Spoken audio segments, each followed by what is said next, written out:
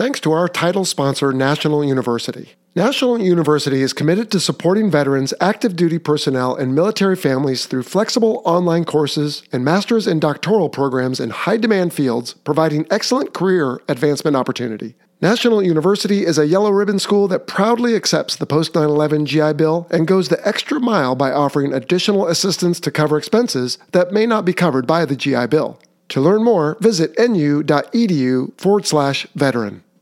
The United States Navy has the fourth largest air force in the world, comprised of hundreds of thousands of pieces of support equipment and spare parts, tens of thousands of officers and sailors, thousands of aircraft, hundreds of squadrons, and nearly a dozen nuclear-powered aircraft carriers.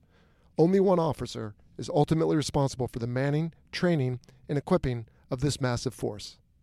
That officer is Commander, Naval Air Forces, or simply the Air Boss. Sam Lodge, stroke 8, 5.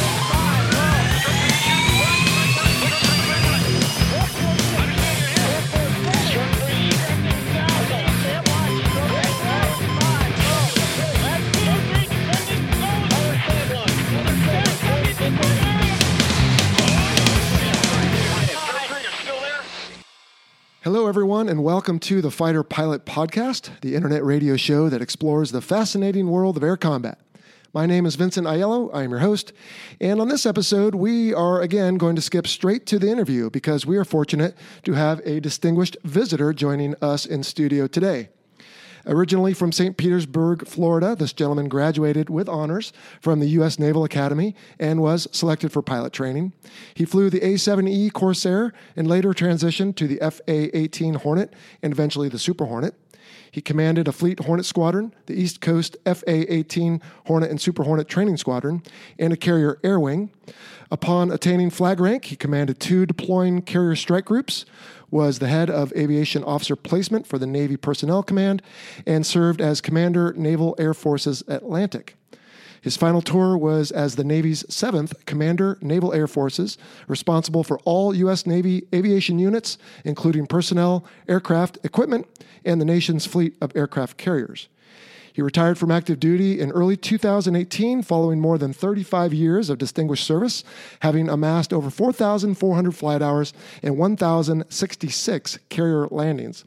His decorations include 6 Legion of Merit Awards, the Defense Meritorious Service Medal, and 3 Air Medals, including 1 individual award with Combat V. He holds a bachelor's degree in systems engineering from the U.S. Naval Academy. He completed the Naval War College non-resident program and is a graduate of the Joint Forces Staff College. Ladies and gentlemen, it is my honor to welcome to the Fighter Pilot Podcast, Vice Admiral Mike Shoemaker, U.S. Navy, retired. Sir, welcome to the show. Thanks, Jello. Great to be with you and your listeners. As I said up front, I'll probably have an initial caveat on I retired on the 1st of March. Change of command was 11th of January. So that's 3 months away from being Air Boss, but I think still relevant for the topics we'll talk about today. I turned over to a very good friend of mine to lead Naval Aviation, Chip and Ellen Miller, and Bullet, his call sign, I think is doing some great work. And we spent a lot of time talking about the issues we'll talk about today. And I think he's continued to just carry the load and work very hard to support our men and women in naval aviation. So great to be with you. Great. Well, for sure. And I know he is carrying the torch that you held. And I'd like to be able to say that my secretary phoned your secretary and we set all this up. But in fact, I think I bumped into you in the fitness center on base the other day, right? Yeah, I'm able to do that a little more often now. Well, I'm sure that's a good thing. Okay, outstanding. So let's get right into it. You enjoyed what I think can only be described as a successful Navy career. What originally inspired you to join the military, specifically naval aviation? Well, interestingly, growing up, I had a younger brother who was a big Dallas Cowboy fan, and obviously Roger Staubach was one of their stars in the heyday, and knew that he went to the Naval Academy. And my brother was very interested in that. I was not so much. I worked some other options, ROTC, scholarships and things like that. Eventually got to the Naval Academy a year ahead of him. And so coming out of there, I looked at it and said, great education, a secure job as you finish up with a little bit of a commitment. And then my roommate and I were both engineers, and we were actually toying between nuclear power or aviation. And then it was a a summer in Pensacola, exposed to what would be my future for the next 35 years, and we each looked at each other and said, we can't spend our time underwater. We've got to be flying. So we ended up down in Pensacola together, and I'd say the rest is history, but I've never looked back and enjoyed an amazing career, but working with some amazing folks in naval aviation. Oh, for sure. I always say it was the flying that brought me to the Navy and the people that kept me. That's a great way to put it. But I'm glad you put it that way, because we talked about on this show the midshipman summer tours. In fact, the one poor kid who was flying with an F-5 up in Fallon, and first flight in the Navy ever, and had a takeoff but not a landing. But he still came back to aviation, and it sounds like you did too. So, all right. So you didn't join thinking I'm going to spend the next almost third of a century doing this? No, my wife will tell you we've been getting out of the Navy since 1989. So, and we've taken every tour and looked at what was next, and both agreed we'll keep staying. And together we felt like we were making a difference, and that was the kind of the benchmark we used. And so we've been very lucky. Outstanding. Of the many squadrons and organizations you were a part of, and in many cases commanded, which assignment would you say now, looking back, did you enjoy the most, and why? That's a really hard question. I was blessed as a junior officer to work for some amazing leaders. Grog Johnson, Admiral Johnson, retired as a 4-star at NAVUR. He was a skipper when I was a JO. When I was a department head, Pat Walsh, who retired as a 4-star out of Pac Fleet, was a skipper, and had some amazing leaders to learn from all the way up. But I think, as most folks will tell you, your first time in command, and I had 3 tours in the same squadron. So it was VFA 105, the gunslinger. So I was a JO there, a department head, and then came back as the XO and CO. Very cool. And that command tour, I think it's one of those places you've got about 220 or so folks in the command. You know everybody. You're focused on a mission. The timing was great to kind of work in the command tour, to work up for a deployment, go on the deployment, airborne change command on deployment. But a really neat group of both junior officers and sailors in that command. Now, you mentioned up front a couple of strike group tours. That was also, that's very unusual that you would get that. And I won't go into the details of how I ended up back on a second strike group, but I think in that leadership position, and I'll say in the command tour and then an air wing tour, I never participated, very little in combat operations. Timing just was never right. But then back as a strike group commander, both on Lincoln with Air Wing 2 and on John C. Stennis with Air Wing 9, we had an opportunity every evening. You watch the young men and women come back from their missions over. It was Afghanistan at the time, Operation Enduring Freedom, and watch those young junior officers talk about what they're doing on those missions to manage all the strategic effects and impacts of not doing things right, managing the rules of engagement, figuring out the collateral damage of if they drop a bomb, figuring out how to meet commander's intent without dropping a bomb, and then obviously work through all the positive ID and many times talking to controllers on the ground who aren't speaking English or very broken English. So to watch those young men and women every evening and just continue to perform amazingly, it just gives you an opportunity to, I think, celebrate and really recognize the excellence that's naval aviation. So those tours were, I think, very memorable as well. For sure. Now, we've talked on the Fighter Pilot podcast about squadrons before, and I think the listener is familiar with that. Can you just briefly tell us, though, what is a strike group? So a strike group, it's the air wing and the carrier plus the escort ships that all deploy together, essentially. You may disaggregate and do different missions once you get to eventually where you're going. For us, it was 5th Fleet in the Arabian Gulf, both of those deployments. You've got 4 major commanders, the air wing commander, the carrier CO, a surface officer who's running the cruiser that's typically your escort, an air-to-air platform, air defense platform, and then another surface warfare officer who's the DESRON commander, so all the other surface ships that come with you. So those 4 major commanders are kind of your key folks as you're running the carrier strike group and employing that carrier strike group. And you're speaking to the combatant commanders for that area? You are. You actually work for the numbered fleet commanders in that AOR, okay, who are the combatant commander. Yeah, 5th Fleet in that example. Absolutely. Okay. So you were the man in charge of thousands of people, hundreds of airplanes, and probably a dozen or so ships. Yep, So, that was the buck stopped there. Outstanding. All right. Well, over 4,000 flight hours and 1,000 carrier landings is an impressive accomplishment as well. Is there one particularly memorable flight you could share with the listener? So I'll tell you, you said 1,000 carrier landings. Your 1,000th carrier landing is probably very memorable. And I had a chance to do that with VFA 81. We were down in the Caribbean. And it was my 999th. I thought was a reasonable landing. As you know, in the F-18, it'll tell you if your landing was a little hard or if there were some codes that you might have popped. Right. And so I actually did. I went right to the catapult after that. And as I'm sitting on the catapult, I can feel the airplane kind of tilt to one side. And there's a strut that essentially collapses. And the LSOs, they didn't notice anything on the landing. So I didn't fess up. So we spin off, jump in a new airplane. So I have to swap out, hot seat into another airplane for that 1,000th landing. And then go down to the airframers, as we always do, buy them a case of beer. And we got into port for the extra work that I caused because of that. But that was memorable. I think there was my last flight as a pilot in command was off the Abraham Lincoln. And that was the last day of our Operation Enduring Freedom missions that we were flying on that deployment. And I had a chance to fly with the carrier CO in my backseat in a Super Hornet. It was Sarge Alexander, who's now our 3rd Fleet commander out here. And as we went into the AOR, the Air Wing commander sent on the first day was all of our junior officers led all the missions. All of our Top Gun trained, most of our weapons tactics officers were the leads on all those missions on day one of our Enduring Freedom operations. And on the last day, the last round of folks in country were all the squadron commanding officers. And so I finished up and all I did was fly tankers around the ship. So I was safe. I didn't go too far. Right. And Admiral Alexander, now Admiral Alexander, was in my back seat.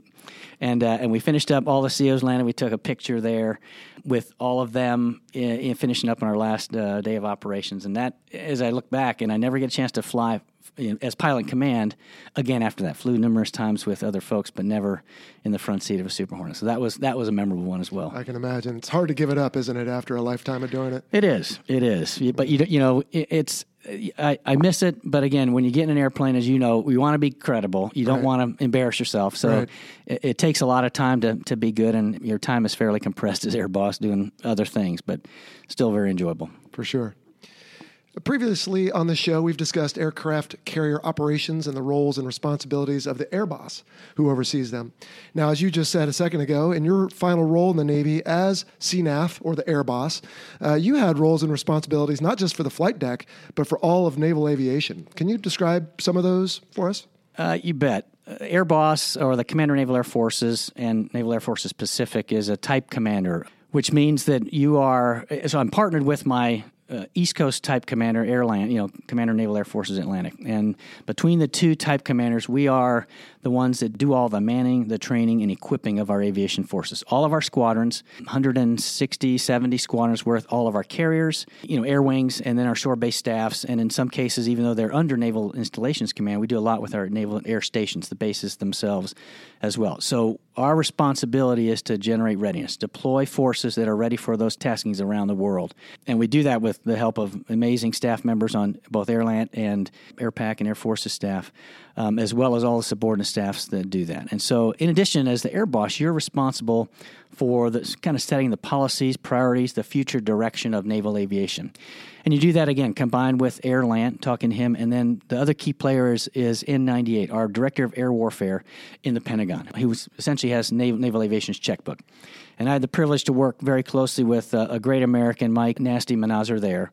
And for my start of the Air Boss tour through probably 2/3 of the way through. And then Bullet Miller took over from Nasty, and Bullet was the one that relieved me as Air Boss. But those are the kind of the day-to-day things we're doing. Man, train, equip the fleet, and to ensure that we're deploying forces that are ready for tasking. So when you were a strike group commander, you were out there deployed getting it done. But as Air Boss, you were providing the forces, or the training at least, and the equipment and whatnot for those combatant commanders to get out there and get it done. That's a great way to put it. Okay. I would say, I'm a producer of readiness as the Air Boss, a consumer of readiness as a strike group commander or an Air Wing commander. Gotcha.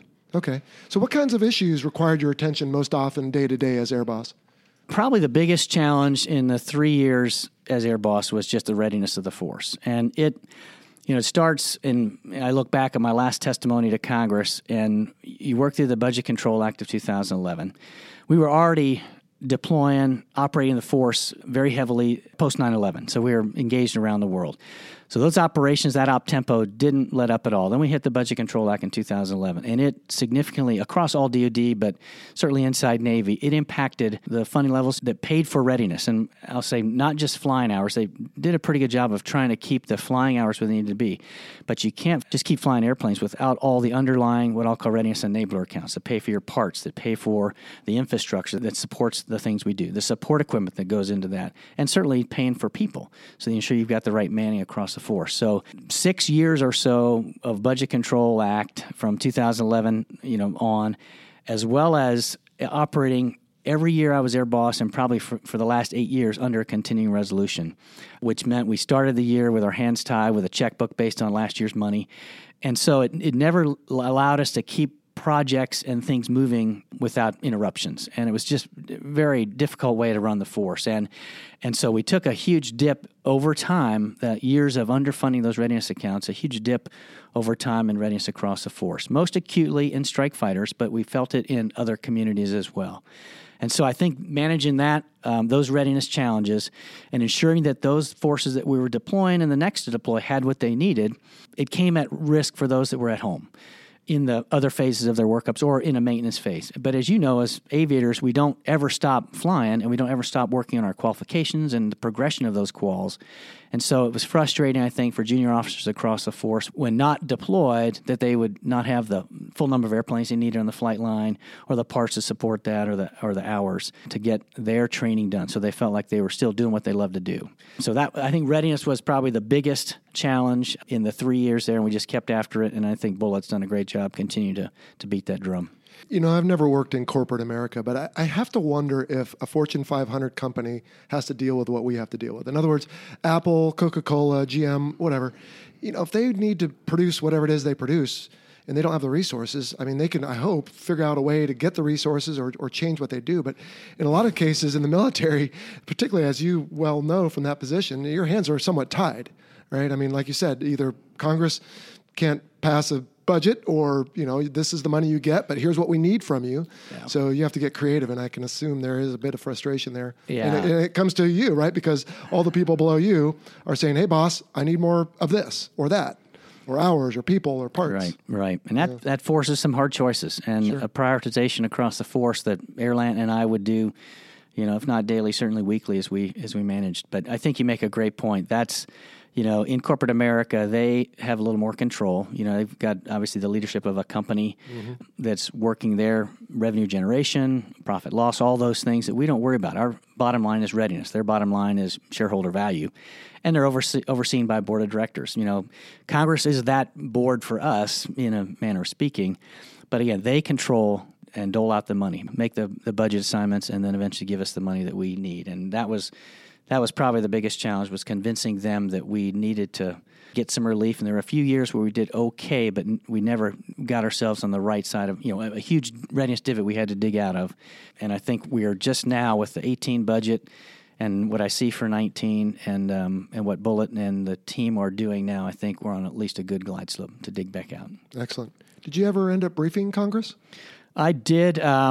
I talked to them once as part of our physiological episodes. We may get to some of that in the T-45 discussion. But Admiral Grossglags, the Commander Naval Air Systems Command, and I both, it was supposed to be a round table. It turned more into a hearing with us at one end and all the members up in their seats. And so I did that once, and then I did a readiness testimony in my last year with all the other service aviation bosses, all talking aviation readiness in front of the House Armed Services Committee on Readiness.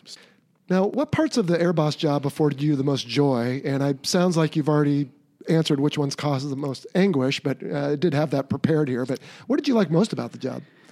I think, you know, I spent a lot of time here in our headquarters, but would try and get out as much as I could to visit the fleet. And I think the chance to go either visit a carrier, talk to the sailors on the carrier, walk through the ready rooms, talk to the pilots in the air wing, or go to the flight lines and visit sailors and aviators in their element in the flight line. And those were always, you know, I do all hands calls. I talk to leadership teams. I talk to junior officers.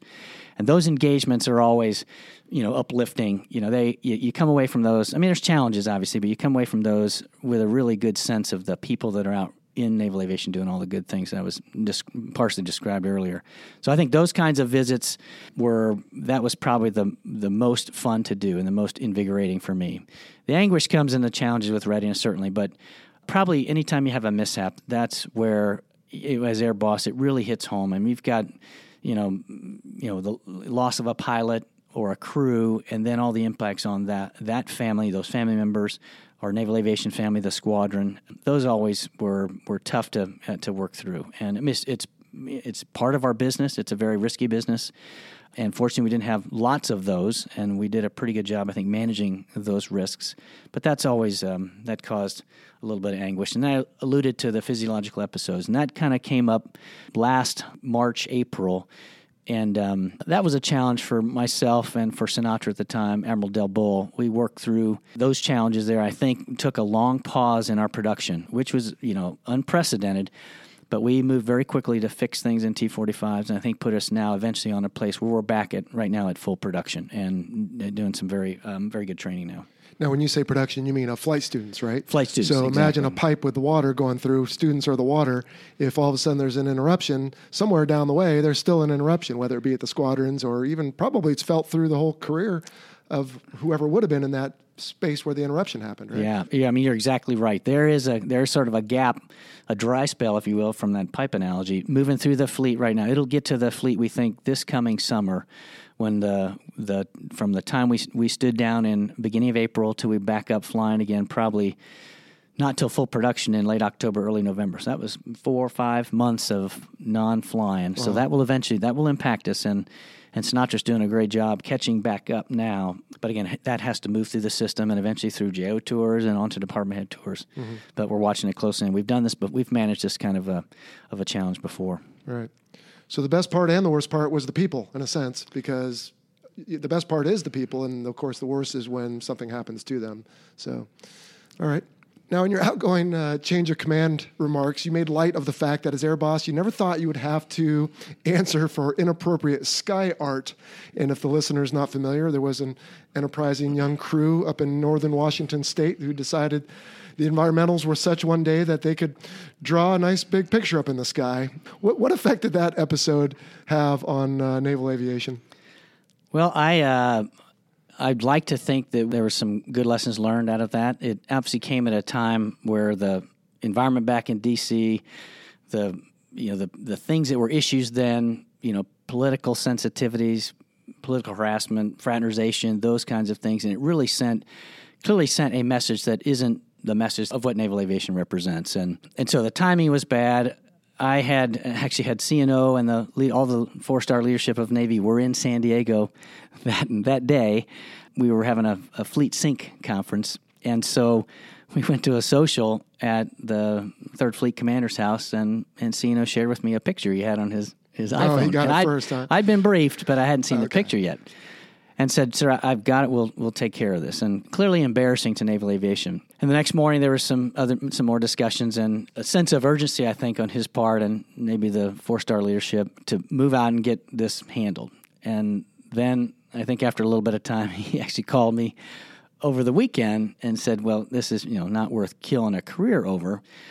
So maybe sit down with your XO and CO, have a discussion with them." I said, "It's okay, I said, "I've got this. It'll be above the XO and CO." And those two, the pilot and the WISO, actually came to see me after an investigation, our standard Field Naval Aviator Evaluation Board investigation. They sat at the end of the table as we had this discussion, and I think they both thought that this could be worth losing wings over. And I got him right to that point and then said, "No, you certainly have embarrassed naval aviation, but you learned your lesson. Clearly there's some mea culpa work that's going to happen." They both went back, were briefing the communities in Whidbey. The pilot was headed to a job in the training command. I said, "When you get to your next squadron there, you'll have the similar conversation with them." And I think the last thing I left him with is, if I ever find out that you get a call sign related to this event, you can go wherever you want with that one, Jello. I said, "I will come track you down and I will take your wings." And I can't do that, right. Now it's already happened. But I think it impressed upon them the severity of what they had done and why it didn't align with our values in naval aviation, clearly. But I think as across the forces, they looked at that and saw that there was clearly some penance to pay, but that they didn't lose wings. I think that was the right message to send. Sure. Society's different, I think, today than it was when you came in. I mean, I'm not condoning the behavior, don't get me wrong, but I do think we have to attract the kind of people into this profession that do silly things in Liberty and other places. And again, it's tasteless, but I kind of thought it was funny. But it's unfortunate because the environment we're in, there's just no tolerance for something like that anymore. And I've always said, have your fun in a way that you're not going to have to explain it later to anyone. You can still do silly things and goof off, but it doesn't have to be something where millions of people in Seattle have to see it. So Right. I think you characterize that very well. Okay. So in preparation for this interview, I announced to my audience that I would be taking any of their specific listener questions. So with your permission, I'd like to pose a few from the listener themselves, Admiral. So Vico Vilak asks, what would a future Navy plane look like, let's say, after the F-35? So I presume he's specifically talking fighter and attack here. Mm-hmm. So I would imagine as we look at the introduction of unmanned, we'll talk a little bit about that, I think, with one of the other questions. The shape of an F-35, and we talk about, radar evading stealth capabilities. I can't imagine we would develop the sixth generation. We call F-35 a fifth generation platform. Our Super Hornets, fourth generation or 4+, given some of the capabilities we're putting in those later versions of the Super Hornet. But a sixth generation platform, I think you'll see something similar to an F-35 design, maybe just a wing, a flying wing kind of a shape, which is some of the shapes that have been rolled out as part of our unmanned carrier platform competition. I think are what that platform would look like, whether it be manned or unmanned. I think we'll probably. I've heard the old Secretary of the Navy say F-35 was the last manned aircraft we would have. I don't know that is a true statement. There's a lot of things we're doing in the artificial intelligence world and the ability to connect unmanned platforms with the right, software and networks to be able to fly together, integrate and share information together, which really infuse all that information, which is F-35's value. So I think in terms of what it will look like one of the models we've got for this future unmanned platform. I would imagine some kind of just a delta wing or wing body tail like an F-35, and then there will be a way that it operates together with the force of the future, either just through the networks and information passing there, or the way we communicate with our unmanned now, or even including artificial intelligence in the way that platform operates and works with other platforms. And I get that question on the Fighter Pilot podcast all the time. They ask me, what do you think will happen with UAVs? And of course, I always use my standard fallback. If you remember some of the movies like, Back to the Future from 30 years ago that take place now, they all thought we'd be a lot further along than we are. Oh, yeah. But one answer I will sometimes give is I could maybe see a UAV wingman, maybe who's flying alongside a manned aircraft, because I still think there's a lot of value, and it sounds like you do too, in having the man in the loop. And I use the word man, of course, but I have a caveat on episode 0 about gender pronouns on the show. But, there is a need, I think, still, and certainly artificial intelligence will make a difference as well, but for people in there making those split-second decisions, because in a lot of cases we still do it better than a machine. But maybe reconnaissance, surveillance, aerial refueling, those could be some of the first steps for UAVs in the Navy? Well, that's exactly where we're going. Right now we're flying an unmanned helicopter, the Fire Scout, MQ-8 Fire Scout. We just delivered to the fleet the first of the MQ-4 Tritons, which is a model after the Broad Air Maritime Surveillance Global Hawk. It will be a wingman, a counterpart to the P-8 Poseidon that's coming along. So it will do large area maritime surveillance and suck up lots of information about what's in the maritime environment and share that information across the force. The Fire Scout does the same thing. We've also armed the Fire Scout, so it can now be a wingman to a MH-60 Romeo or Sierra, and certainly can fly when those platforms are not flying, and I think been integrated very successfully in our littoral combat ships and in some of our other smaller surface platforms. I expect that integration will continue to happen. We're just learning the first orbits of those Tritons will be in the Pacific Fleet late this year. So whether that plays out exactly how we see it, that I think will be more of a strategic asset that the fleet commander might use, not a strike group commander, which is why we got to the point, or why we pushed so hard to get an asset that the carrier strike group commander owns, that flies from the carrier deck, that's part of the air wing, that is unmanned. That's where we are with MQ-25. We're now in the final phases, I think, of the final industry proposals and down selection to the one that we'll go with. And that will bring us, you said it up front, it's a surveillance and understand what's going on around the carrier strike group. It's also, and this is where we kind of work through with Secretary Work, DepSecDef a while back, when he looked at the other ISR and intelligence, surveillance, reconnaissance platforms that are available to the strike group commander. He said, you don't need that in the strike group. I said, well, you absolutely do, because those assets are strategic assets. They get drug off for higher priority missions than the strike group, what's happening in and around the carrier and the strike group. So we need one we can control and manage from the flight deck. And I think that's where we'll get. It will be a tanker / I'll say a big T and a little I for the ISR. I can say that now as, old Air Boss. No one can hold you to it. Right? The tanker mission is key as well. I think it'll extend the reach of the air wing. We still have between how far our strike fighters can go now and the weapons that they are carrying to reach out and touch other surface or air platforms are pretty good. Now, adding additional 500 or so miles from an unmanned mission tanker will extend that reach even further. And I won't get into the numbers of that, but it will really help, I think, in address some of the folks that say we've gone from an air wing that used to go 1,000 miles now to one that just can barely get to 500 or 600. But I think the combination of a tanker that can also do some maritime surveillance for you, give the strike group a better sense of what's going on around it, and eventually get to the point where that platform can fly in contested environments. I think that was where we were going early on before we got redirected and sort of adjusted in our procurement process by the Deputy Secretary of Defense. So then I think there'll be something that evolves after that when we talk about what's the future beyond F-35 or those unmanned strike fighters or strike and attack airplanes. I think it's a bright future. Unlike the Air Force, I don't believe, at least when I left, we did not plan to create a unmanned community like the Air Force has done. They've got a lot of challenges with that, and I'm hopeful that Admiral Miller, as he continues to move forward and starts to deliver some of these platforms, that we can stay with that concept. We will do single sea tours or shore tours where we operate those unmanned platforms, but then go back to flying your regular platform in the fleet. It's working in the Fire Scouts. It's working in the Triton so far, and we'll start to evolve that. And I'm hopeful we can do that with the platforms that go on our carriers and operate with our air wings. So the air crew might take a tour off and fly those as well. Exactly, but then get right back in the cockpit. Right back, so they kind of mix and match. Okay, very cool.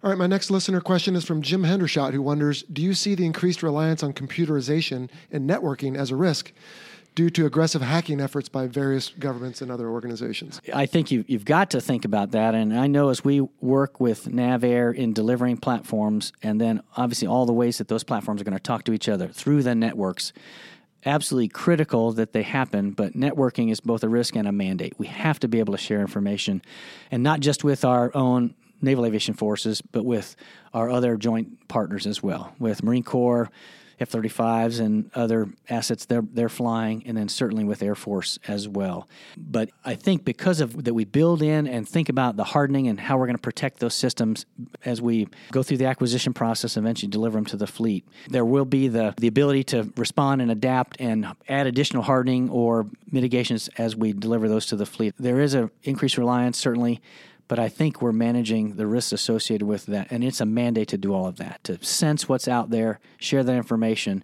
It has to happen in hardened networks, and we've got to ensure that we can do that without the enemy finding out. So We'll keep those efforts up and very much focus on ensuring that is happens in a secure environment.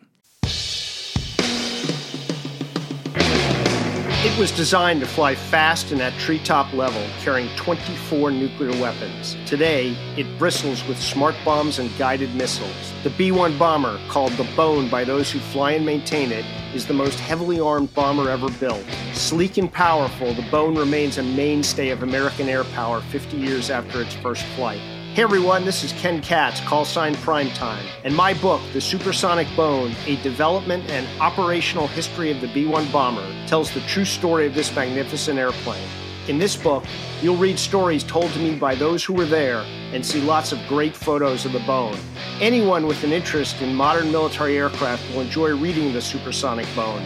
Available through the usual online retailers and aviation booksellers. Pick up your copy today.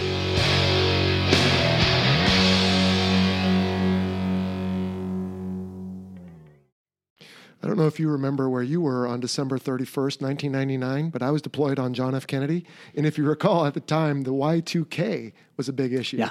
So we actually did not fly that next day because, all these jets are electronic now. So they turned everything all day and made sure everything was good. And then we flew January 2nd.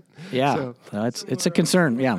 All right. Another listener question. Peter Johnson wants to know if you see the ongoing demarcation lines between Air Force, Marines, Navy, and then the possibility of a Space Force staying or potentially merging of air assets, including UAVs. I kind of alluded to in the last discussion we had on, as we start integrating and networking our forces. And this will happen, as I said, not just at the air wing or strike group level, but it'll happen as we start operating carriers with amphibious strike groups that'll be operating F-35Bs, which we're already doing right now in the Western Pacific. And then in any major contingency, we may be the first ones there with a carrier and the air wing, the strike group, but we're going to quickly be followed with our Marine Corps partners and Air Force partners, and it will be an all-in effort. All three will be there, so interoperability will absolutely be critical. We've learned a lot as we've moved into a single F-30. Well, there are really three versions, but into the F-35 and the uniqueness of trying to build three services requirements with one platform. And I was just reading the other day where it looks like we may go away from the Joint Program Office to the three services kind of managing their own unique platforms. And that's probably the right thing to do. But I see, at least until we get to space, and I'll talk space in a second, we'll all keep I think, kind of our unique identities. But as we focus and train and work up together, certainly with major exercise like you're familiar with, down in Fallon or in Nellis with the Air Force, or up in Alaska, we do a lot of very good training up there. We bring everybody together, and we have to do that so that we are ready for that major contingency. As we move into space, that's another domain that we clearly are paying very close attention to. In fact, you've watched in the press, we've talked about, do we want to create a combatant commander for space? And right now it resides under Strategic Command, the Stratcom commander, but I think we'll eventually get there. And as we move into space, there are certainly requirements that Navy will need that are fed from space. I mean, as we try and characterize that battle space, it includes not just the platforms we're flying here, but certainly satellites, anything we might put up in space, other sensing platforms that we would have to be connected with. So whether we put that under one command or if we continue to have our own service equities met, but in some kind of a joint world, I think that's where we'll be. But we certainly need to integrate those future platforms up in space as well. Sure. No, I've always thought of making everyone fly the F-35 as a lot like making every family drive the same car, right? So some families have 4 or 5 kids, and some quote-unquote families are one successful business person who maybe wants a sports car. So, it's tough to do, but I understand for the same reasons we talked about before, is that someone else is in many ways controlling our destiny when it comes to the purse strings. All right. Next question is from Kai Aiello, who is my brother. He asks, how concerned should we be at recent reports on aviation readiness? So I would answer your brother. I was very concerned, and that was, as I've talked about already, probably the most challenging piece of the job for 3 years was aviation readiness. I do see the trends that are in the right direction. After the years since sequestration, as we dug a pretty big bathtub, I said divot earlier, but I really it's a bathtub size hole we dug, and as we talked to Congress and kept our narrative going, and it was carried by CNO, by the vice chief, certainly carried a lot of water force in Congress, making sure that they understood that was and CNO used to talk about sort of the confluence of 3 major things: was the lack of the budgets, the uncertainty of those budgets, and the continued op tempo, where demand for our forces was exceeding our ability to supply those forces. But I think there's an understanding now that, and even up through the highest levels in Department of Defense, that we've got to be realistic in what the combatant commanders ask for. If you look at the 18 budget, 19 budget, and what the Congress has done to support those increased readiness numbers in dollars for both readiness accounts, the readiness enabler accounts, and all the things that go into to building and generating readiness, I think we're in a trajectory that's good, a glide slope that's good, as I mentioned earlier. Mm-hmm. I think the worst is behind us. As we went through sequestration in 2011, it was probably 2 to 3 year lag before we really saw the long-term effects of it and started having the hard conversations. And in the same way, infusion of dollars is going to take a couple of years to get us back on the right glide slope. So we were asked, at the very end of my tour, so we just gave you a bunch of money. I expect to see the tomorrow readiness turn around. I go, well, it's not going to happen overnight. Right. We didn't get here overnight. It will take a couple 2 to 3 years to get us back in a good place across naval aviation. So I'd say, I was very much concerned. I know Admiral Miller, Bullitt, as the new Air Boss, is still very concerned, but I think we're headed in a good direction from a readiness across naval aviation. Excellent. All right, so several poignant questions were submitted by a gentleman named Kevin Miller. I believe you may know him. I wish we had time to address them all, but let's limit it to simply this. The T-45 Goshawk is about 30 years old. How long will we fly it, and what's next? Well, first, I thank Kevin for the list of questions. I'm sure if we've got some time, maybe get to a few of those other ones. But Kevin was as I said, in my 3 tours, that was a CO, XO of the Gunslingers. When I was XO, Kevin was the hoser, was the skipper.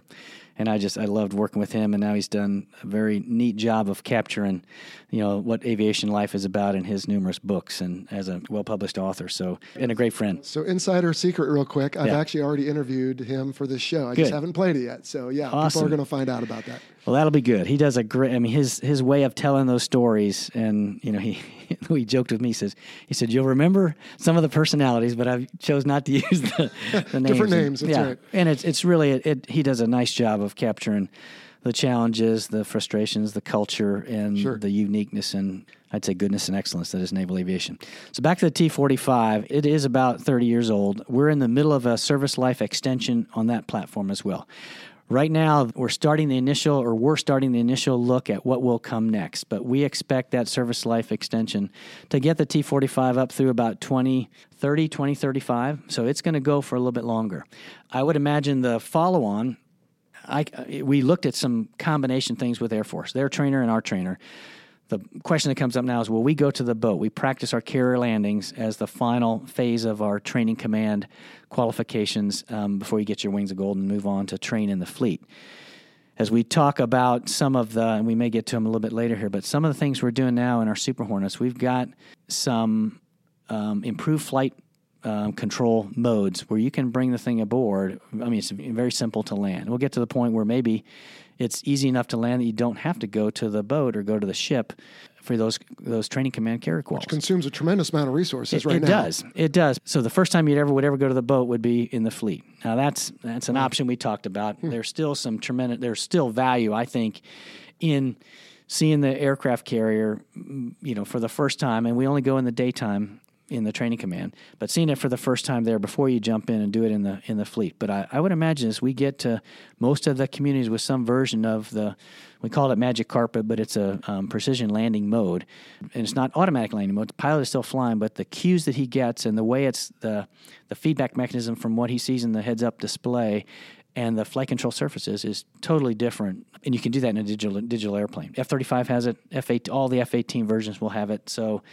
at some point, the only one that won't have that kind of thing is an E2Cs and Ds as they come aboard. So I imagine it will probably be a combination trainer will do with the Air Force. It will be the future beyond T-45, but there's still a lot of life left as we get through the midlife upgrades on that platform. Okay. Benjamin Libby wants to know, what is the plan to manage the performance and capability gap that will occur when the V-22 replaces the C-2? So that's already happening. When I was the Air Boss, we had a couple of opportunities to take the V-22 to the ship and operate it how we would during normal cyclic operations, how the air wing normally operates. And there were some, there are some challenges with the V-22, mostly because of the jet wash or the downwash from the rotors when it comes in and hovers and lands.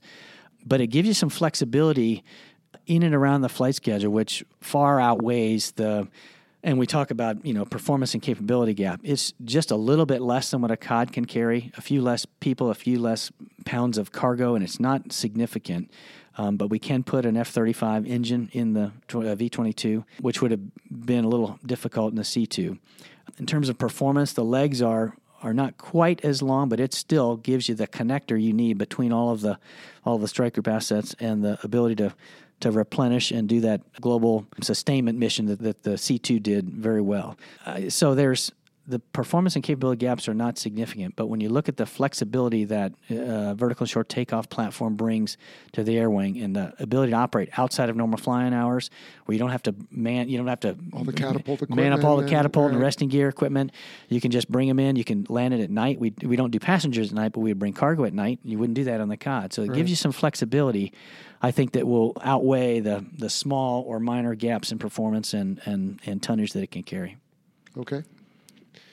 And finally, for the last listener question from Max Schumann, who I believe you know, one of us, he asks, as the threat stick grows well past so-called medium range, where and how will we train in air-to-air? This familiar airspaces seem too constrained. Now, I should have probably set this up a little better. So I believe what he's talking about here is, currently, or at least in the last 20 years, we're used to a missile that can travel so far from our adversaries, but that capability is increasing and they're able to reach out at longer ranges. But our training airspace is somewhat constrained in our ability to simulate that. So I think he's asking about our training capability specifically, probably Fallon in his mind. Yeah. No, so Toto, great question here. And one that as I came to the job, I talked about kind of the current readiness, the future readiness, and then really the future training environment was one of the other pillars that I discussed at length.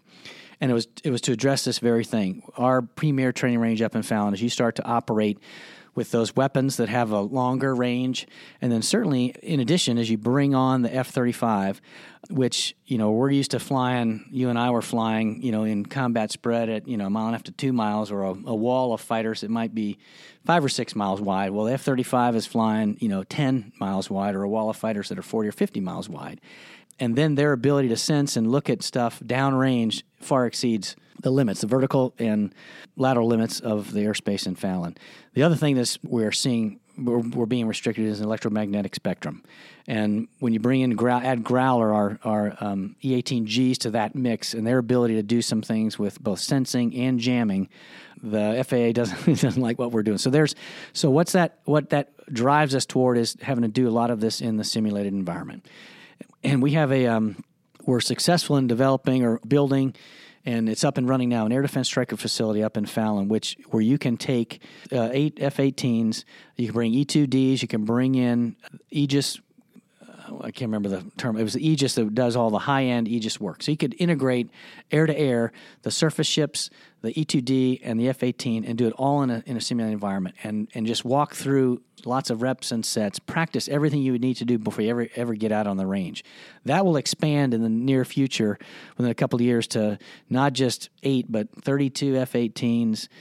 It'll be F-35 will be in there, unmanned will be in there, E-2Ds will grow.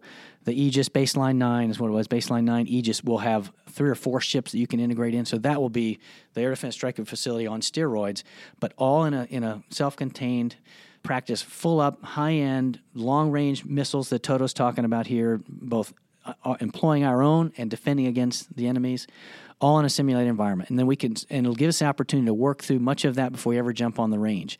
I think between what we do in Fallon and we're looking at ways that we can open up the airspace in the West to maybe link Nellis, Fallon, some of our overwater ranges to give us the ability to more realistically replicate what we'd have to do in combat.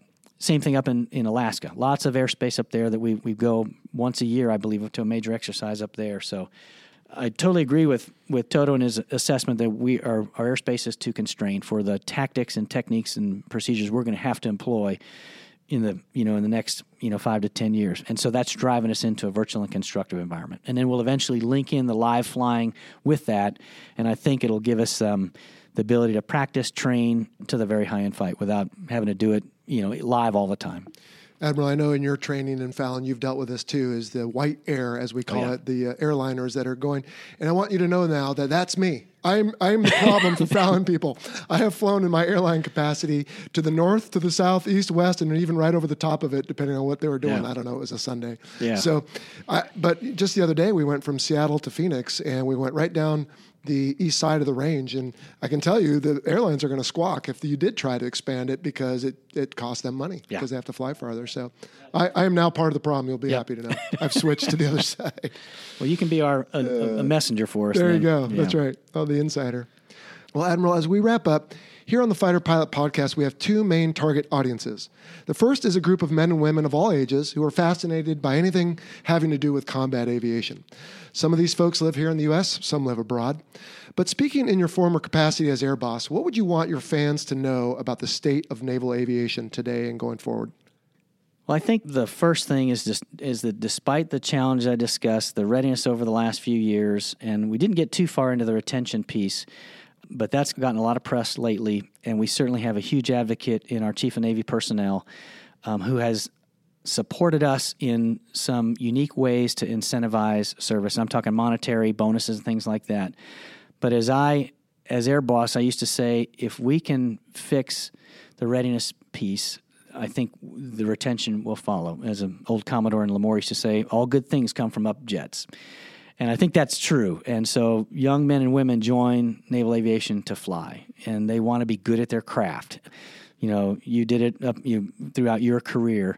And I think if they had up airplanes and were progressing through their their career progression, their qualifications as expected, and getting unique opportunities on deployment to contribute to what we do around the world. The combat operations we're conducting right now in the Middle East, the very important deterrent operations and the presence that we provide in the Western Pacific, a very important part of the world, and then do a little bit better job of how we incentivize.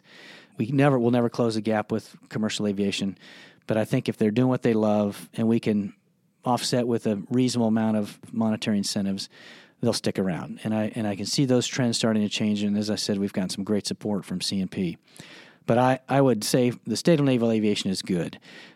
We started up front talking about the people, and I watch in those 2 strike group tours what those young men and women are doing around the world, both in combat and in very sensitive parts of the world to operate with lots of restrictions and with huge strategic political impacts if they mess up.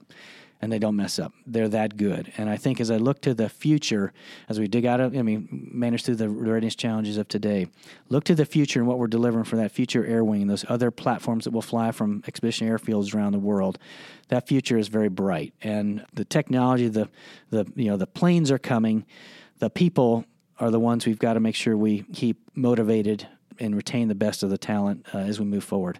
So I'd say the state of naval aviation is good, and I'm very pleased to have turned over, to a very good friend and very capable officer and aviator, Bullitt Miller, who's continuing to do great things for the men and women in naval aviation. Okay. Well, the second target audience, as I alluded to, there are 2 of them, is young men and women who aspire to themselves become military aviators someday. What would you want the future generation to know about the state of naval aviation? I had a chance every year. I go back to the Naval Academy for Aviation Night. It's a chance to talk to all of the up-and-coming seniors, the first class, who have selected naval aviation, and to just talk to them about the future, expectations, whatever platform, whatever community they get into. And it's one of those, probably one of the most, I mentioned getting out and talking on the flight lines and seeing the fleet, but probably one of the most uplifting evenings that you get to do. Lots of the DC flag officers all come up, throw on a flight suit, interact with those midshipmen. I don't have a chance to do that across ROTC units, but I sent them a video and a note to each of them that talks about what I try and characterize is what I see as a bright future.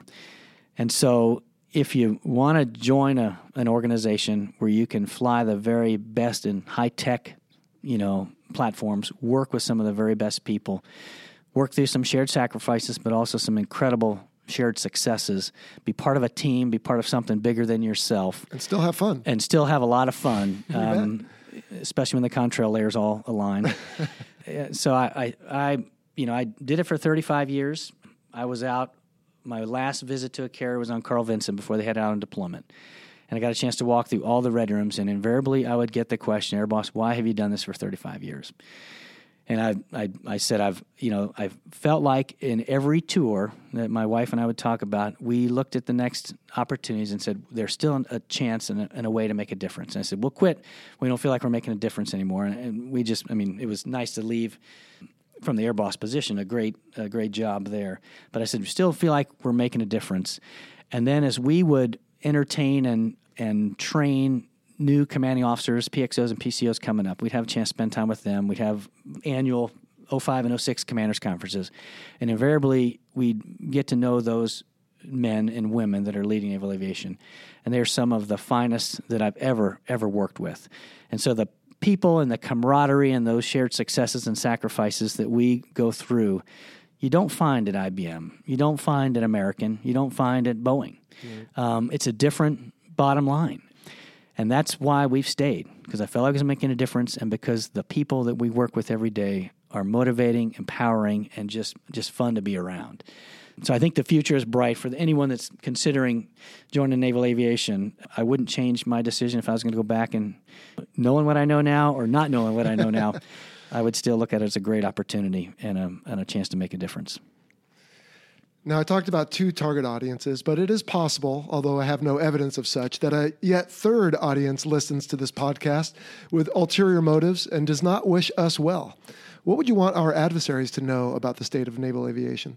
Well, I've told them, some of the challenges we've got. I've talked about what I think is a very bright future, and we talked about the people. But I think when you look at what we do here in the United States, certainly in our Department of Defense, we operate an all-volunteer force, and that's a unique challenge. So I think, number one, the people that are part of an all-volunteer force are unique.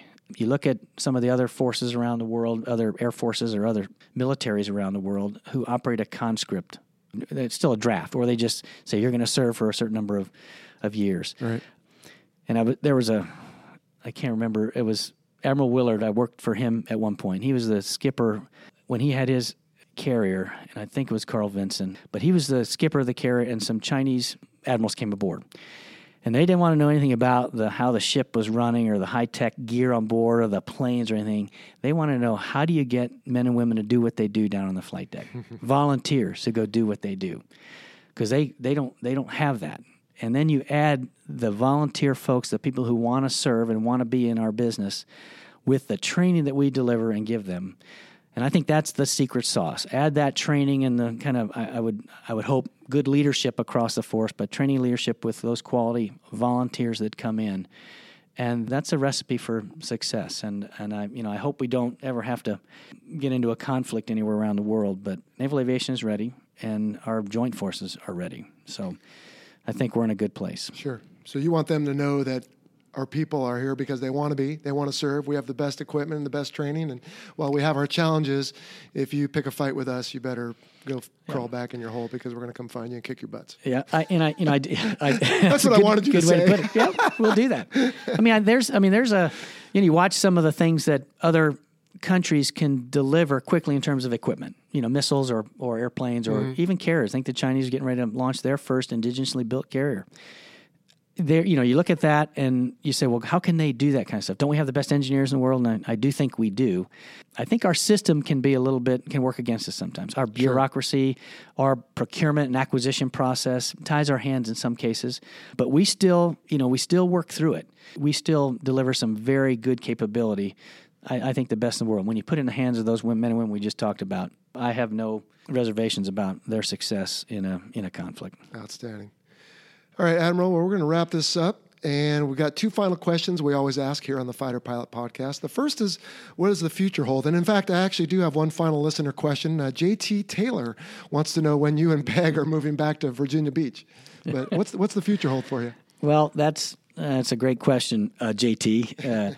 JT was a JO in 105 with me when I had command there, and then also at the Hornet Rag at 106. And he and his wife Jen have been great friends for years, and I don't know that we're going to get back to Virginia Beach, JT, but we've got a daughter who's a senior in high school out here now. My wife found a little cottage in the hamlet of Coronado where we can at least get through the summer, and I hope to maybe have a sense of what we're going to do next by late summer or fall. But I don't know. We'll go anywhere. We'll look for the opportunity, hopefully a place where we continue to serve in some capacity, whether it be in a company that supports our men and women in uniform doing something, or in aerospace, or in education, or in some kind of, future energy, that our kids will need or the future will need. So lots of things we're looking at, but we've taken some time just to relax and decompress a bit from 3 years as air boss, and I can imagine. which I think both my wife Peg and I needed to do.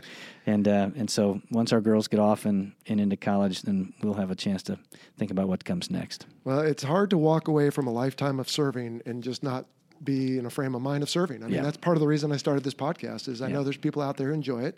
And I just feel it's just my way of sharing a little bit of behind the curtain on naval aviation, at least for starters, but certainly as I get more guests, we can talk Air Force and some of the other stuff I don't know quite as well. But all right, well, our final question then, and I haven't even used your call sign out of deference, but Shoe, Admiral Mike Shoemaker. So already I think people will figure this one out. But how did you get your call sign? And if it's boring, at least make something up or tell us what you would have liked to have been. Well, Maverick, Yeah, so, that's right. It's one of those where, as your call sign typically comes from some play on your name or some event you've done, usually one that, that you weren't too proud of. But, I went for the early part of my career through the training and the junior officer tours without, luckily, knock on wood, without any major, buffoonery. Exactly. And so Shoe was easy. It stuck. I had a guy who ended up being out of the Naval Academy that was Tomcat Rio, and then but we would work out together. He called me Turtle, was the call sign he had for me, because the way I kind of lifted my neck up when we were doing bench press or something, So that was through the academy. It was Turtle, and my younger brother was Subturtle. And fortunately that died away, and I was, it was easy to be Shoe with the last name of Shoemaker. Right. I didn't hope for or aspire to anything any faster or funnier. Sure, but once you get to a 2-star Admiral or 3-star Admiral, can't you pick your own cool call sign? Well, then you get a lot of grief for doing that, I think. You still do, huh? You can't do your own call sign review board. That's unilaterally. Yeah. And as you know, if it's something you say you don't like, then it will stick even more. The So listener is familiar from episode 2. That's right. yeah, there's some good ones out there, and I was fortunate to stick with the basic one. I would imagine. Stay under the radar. Yeah. Outstanding. Well, Shu, it has been an honor having you on the Fighter Pilot Podcast today. I do really appreciate it. On behalf of the listeners, I want to thank you for your 35 years of service and what you've done for this nation and what sounds like you will continue to do in serving. And it's just been a real honor for me to have you because you lend credibility to the show. You're my senior ranking person so far to come on. Thank you. And I think you offered information that the listeners will really enjoy. So before we sign off here, any parting shots, anything else you want the folks out there to know? Well, I just say thanks to you, Jello, for the great work you're doing. This is, I think, it's clearly filling a niche. It's helping Naval Aviation share about our mission and our message and our people. And probably the last shout-out would be to my wife, Peg, who's been with me for much of this journey. And as I did in my change of command speech, she's been an amazing partner. And then, as you know, it's work-life balance is never. It kind of keeps getting further out of whack the more senior you get, and so she's been amazing with our 2 girls. And so, huge shout out to her. And then, obviously, that goes for all of our family. Every one of our men and women in uniform is supported by a spouse. Many are supported by spouses at home who put up with all the stuff we do, allow us to do what we do and love to do, and then support us through all the crazy deployments and everything else. So thanks for allowing me to join you, Jello, and thanks for what you're doing to support Naval Aviation. You're very welcome. It's been a pleasure to do it, and I completely agree. It takes a team, and certainly those of us blessed with a fantastic life partner, we are able to do what we do. Amen. So, Admiral, thanks so much, and we're going to go ahead and sign off then, and appreciate you coming on the show. Great. Thanks, Jello. All right. All right, well, I hope you enjoyed that. I know I certainly did. I learned a lot. Once again, a huge shout-out and thank you to U.S. Navy Vice Admiral retired Mike Shoemaker, former Air Boss, for coming on the show. As always, we covered a lot of different acronyms, and we tried to explain them the best we could. The CNO, you might be familiar with that one already, but that is the Chief of Naval Operations. That is the highest ranking or most senior naval officer in the Navy. He reports directly to the Secretary of Defense and the Secretary of the Navy and is responsible for everything the Navy does. So that is obviously a high-ranking position, and as you could tell there, the Air Boss reports to him and talks to him quite frequently. Any other acronyms or new terms that we covered today, you will find on our website under the glossary tab. So use that as a reference if you like. And then if you weren't familiar with the Sky Art thing, we really didn't cover what it was, but a few months back, some enterprising young pilots up in the Seattle area drew a rather large phallic art in the sky, and it was a little bit embarrassing. But again, if you want to go Google that, you can find it. I'm not going to give it any more press than we already did. All right, well, that will do it for this episode. Just a few final notes here. The PAX Air Expo is this weekend, June 2nd and 3rd in Patuxent River, Maryland. So as we've talked about before, if you are in the Washington, D.C. area, go check it out. Parking and admission are free, and the Blue Angels will be there. Always a great show. Also, the intro bumper music today and the closing music is from Jaime Lopez, who is becoming a part of the Fighter Pilot Podcast team. He helps us out now with our cool ripping tunes, and you can find him at rantam.com, and we'll link to that in the show notes. And the comms you heard in the opening bumper are from some F-16s that got lit up by several SAMs in Desert Storm 1 back in 90 or 91. And they had a rough time, but I think they all made it out. I think one guy got shot down, stroke 4, but the rest of them egressed. But pretty hairy time there, as you can tell from the pitch of their voice. I want to thank also our new Patreon division leader, Anthony Critchen Brown, who has come aboard on Patreon and helped fund and support this show. And everybody who's on Patreon and all the followers and listeners, thanks so much for making this just a really fun experience for me and my family and all of our guests. We enjoy putting this show together, if that's not obvious. I want to remind you that the views expressed in this presentation are the personal views of myself and my guest and do not necessarily represent the position of the Department of Defense or its components. Thank you for listening to the Fighter Pilot Podcast. Got a question for the show? Send us an email to questions@fighterpilotpodcast.com or leave a message on our listener line at 877-MACH-101. That's 877-622-4101.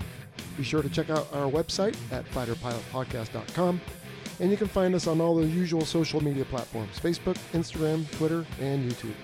If you want to gain access to exclusive Fighter Pilot Podcast content and help support the show in the process, visit our Patreon page. Please like, follow, and share us with your network, and we would greatly appreciate it if you could take a moment to share your opinion of the show on iTunes and anywhere ratings and reviews are offered. So that will do it for this week. We hope you enjoyed the show. We'll see you next time here on the Fighter Pilot Podcast. See ya.